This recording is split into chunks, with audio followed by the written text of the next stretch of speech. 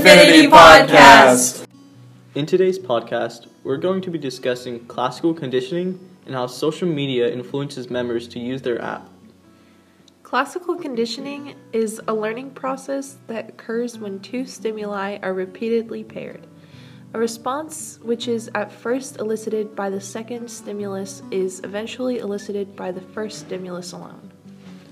During the 1890s, Russian psychologist Ivan Pavlov was researching salivation in dogs in response to being fed. He inserted a small test tube into the cheek of each dog to measure saliva when the dogs were fed. Here is a YouTube video showing his experiment on classical conditioning.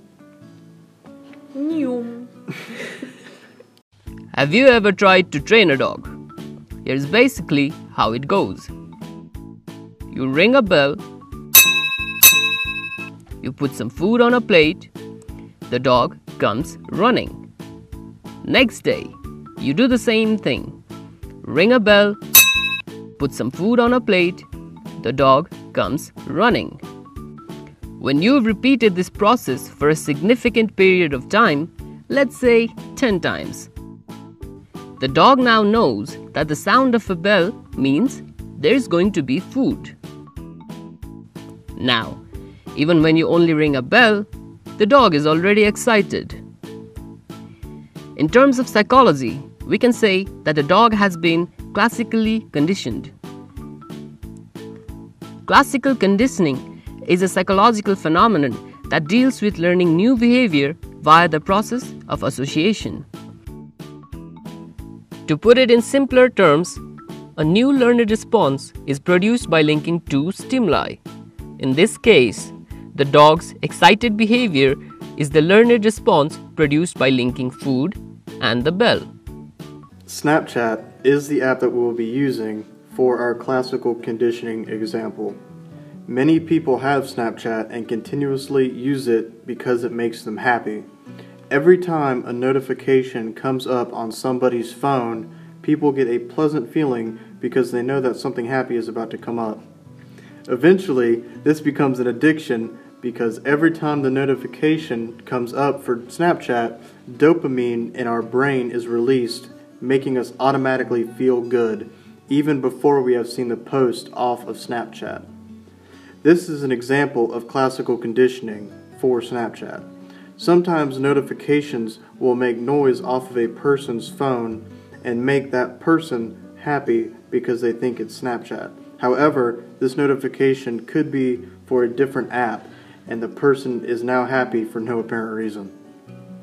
Classical conditioning is shown by the neutral stimulus being the camera automatically showing up. The producing stimulus is all of the filters everyone is able to access. Most love logging on naturally because they get to see themselves in an automatic filter that makes them considerably more attractive. The filters associate with self-esteem. People also come to Snapchat to socialize with friends and have fun.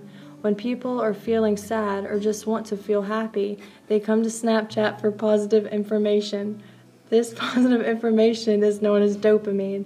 Dopamine is a chemical in the brain that makes you happy once released. Filters they use are very unique. Snapchat is known for them. Therefore, Snapchat uses the thousands of filters to their advantage. Daily Snapchat gives one the ability to create or pick many filters.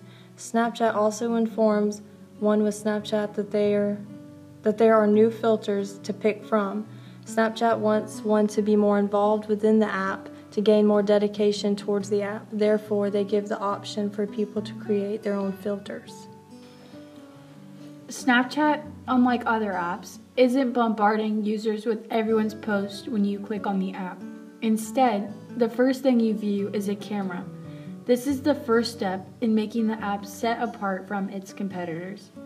Snapchat gives you current news like other apps, but instead gives it in a limited time frame, which is generally a few minutes to view the current information, as well as for your friends' snaps.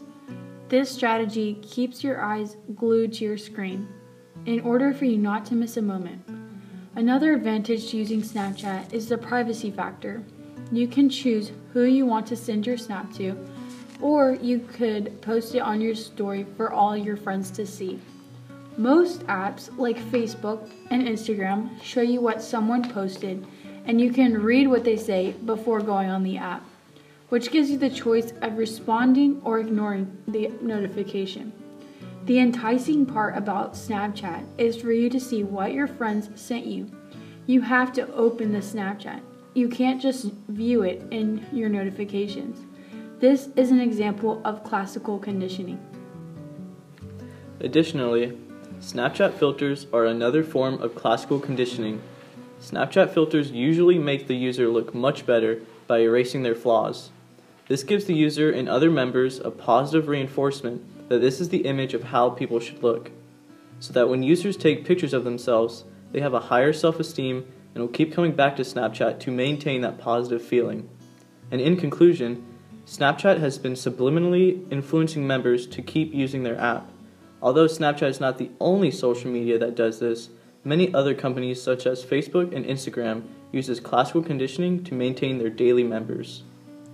The 4 sites we use in today's podcast are the factors behind Snapchat consumer behavior from businessgrow.com, the levels of our brains, dopamine and social reward from harvard.edu, and the younger generation's over-reliance on Snapchat filters from breezejmu.org.